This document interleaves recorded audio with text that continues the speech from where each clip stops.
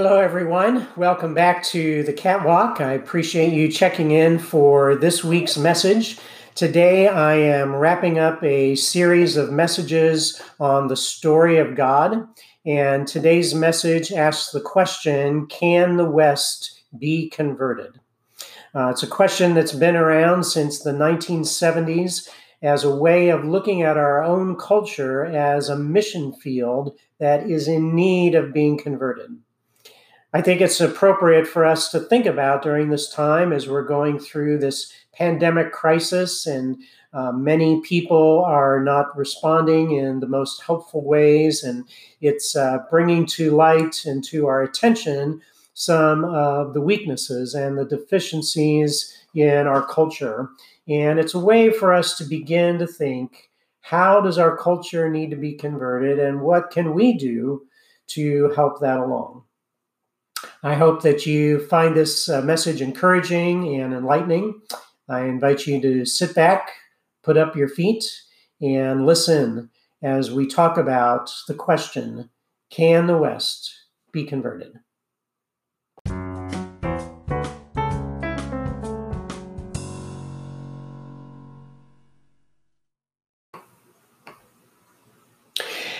After serving for 40 years as a missionary and a bishop in India, Lesslie Newbigin retired and returned home to Great Britain in the 1970s. What he found in his beloved homeland was a more difficult mission field than he had left behind. He wrote these words: "England is a pagan society, and the development of a truly missionary encounter with this very tough form of paganism is the greatest intellectual and practical task facing the church today."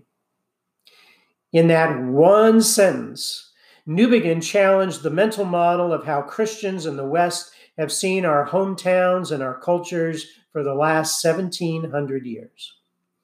No matter how many times the British sang "God Save the Queen," or Americans sang "God Bless America," the most dominant influence on our culture today is no longer our Christian faith. Over the years, our culture's biggest influence has moved around from science to psychology to economics to self-gratification. On the surface, when people take surveys, an overwhelming number of Americans still say they believe in God. But if you probe beneath the surface and drill down a little deeper, you discover that God is really not the driving force in their lives. God is more of an afterthought, a get-out-of-jail-free card for the next life, rather than the primary relationship that shapes how we live, work, and play. American culture is not just a mission field, it's a hard mission field. It's a tough nut to crack. The church is supposed to have an impact on the world in which we live. As Christians, we are supposed to influence our community. But our culture is stubbornly difficult and resistant to the kind of change God is calling us to bring. In Alan Roxburgh's book, Practices for the Refounding of God's People, he describes how our Western culture was founded on modernity's wager. Modernity's wager is the belief that all of life can be lived well without the need for God. He says we are currently witnessing the unraveling of this wager. Our culture is unraveling. The church is unraveling. Both the church and our culture have lost our way. People feel unmoored and cast adrift. Our culture no longer has the power to deliver what it has promised. We have lost confidence in the primary institutions of our culture to address the deeply unsettling issues confronting us. We have lost confidence in our leaders to address complex problems and discover difficult solutions. Little is changing. The middle class is shrinking. There is a deepening fear that something has gone terribly wrong and it cannot be fixed.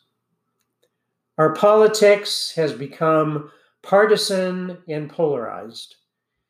People feel they have no hope or direction. A malaise is growing. The crises facing our culture feel overwhelming. Black people do not feel safe. Mental health, physical health, abuse, and personal relationships seem to be getting worse. Confidence has been replaced by fear and anxiety. Our society has produced winners and losers. Prejudice and racism seem to be getting worse. Doubt and skepticism are on the rise. Our capitalistic economy seems to be collapsing. The liberal welfare state we put our faith and hope in has not delivered. Change is happening too fast. Insecurity and uncertainty seem to be everywhere. Our society feels at risk. So what do we do? How can we survive in this state of uncertainty? How can we have a genuine missionary encounter with our own culture? Can the West be converted? This morning, I would like to suggest 4 things the Bible tells us to do as we work to convert our culture and provide hope at the same time.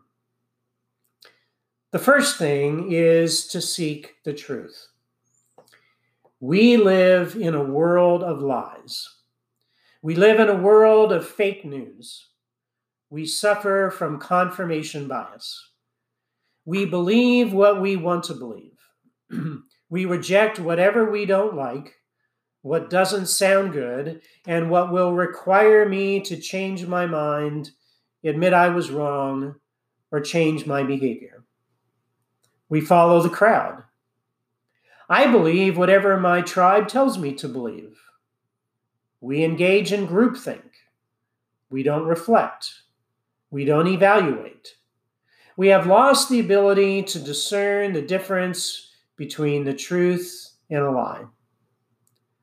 I see people sharing stories on Facebook that are not true. People are just as gullible as anyone else, and sometimes more so. People believe in conspiracy theories that have been debunked. We have this resistance to changing our mind. We have an aversion to the truth. We would rather believe what we want to believe. The antidote to this problem is to develop the ability to discern the truth. The ability to do this always begins with Jesus. In John 14:6, Jesus says, "I am the way, the truth, and the life, and no one comes to the Father but by me."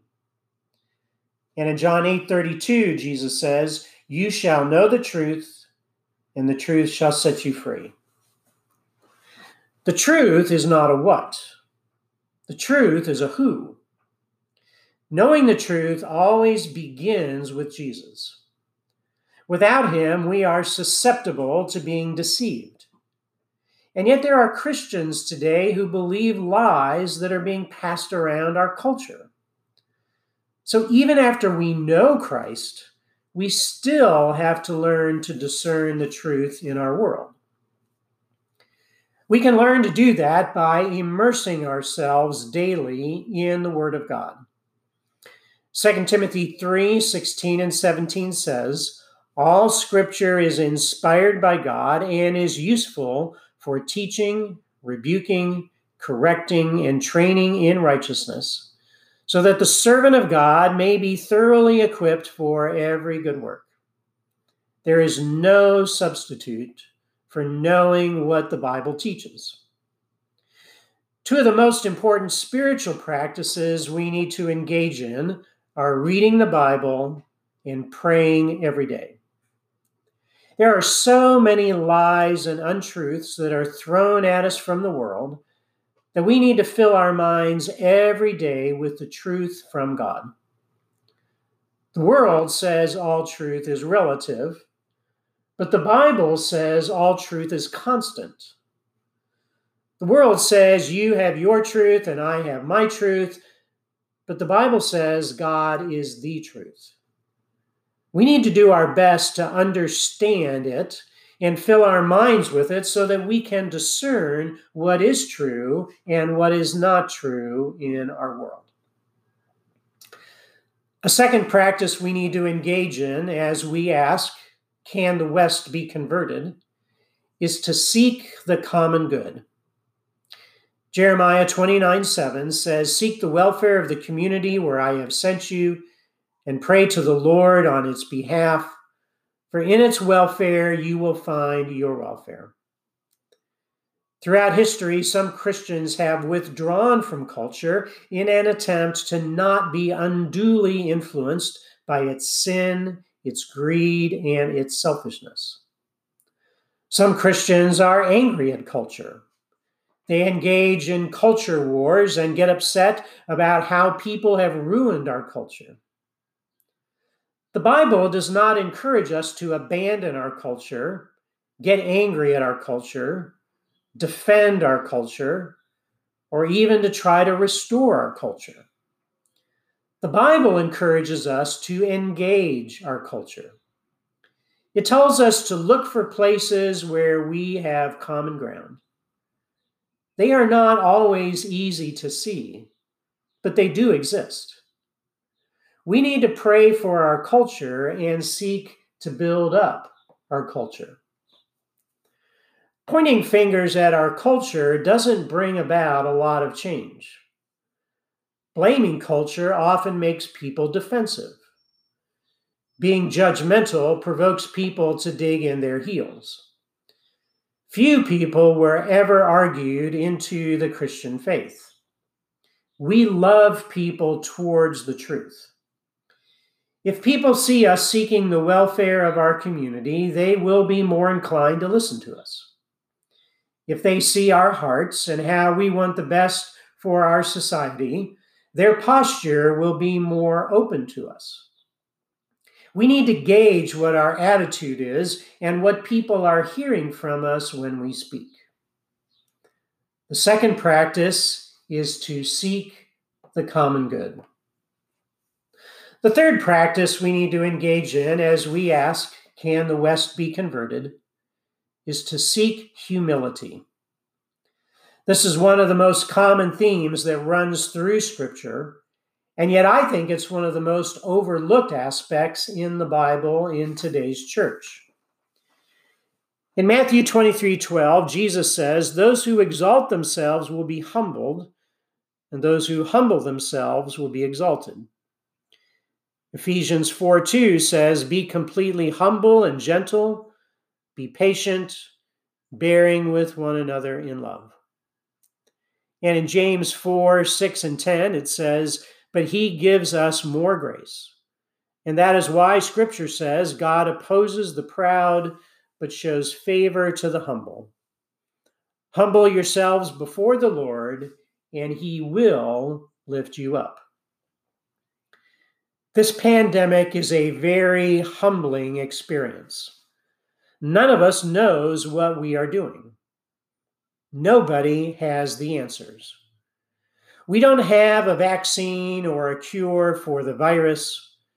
We don't know how to get the economy back on track. People don't know how to plan for the future. We don't know what the right decisions are to make. Our culture has been pretty arrogant and proud in the past, and we keep looking up to people who are proud. God is humbling us. We are not going to get through our crisis by loudly declaring that we have the answer and we know the right thing to do. We will get through the crisis by doing the opposite, by admitting we don't know what we are doing. I don't know what I am doing. We are all experimenting.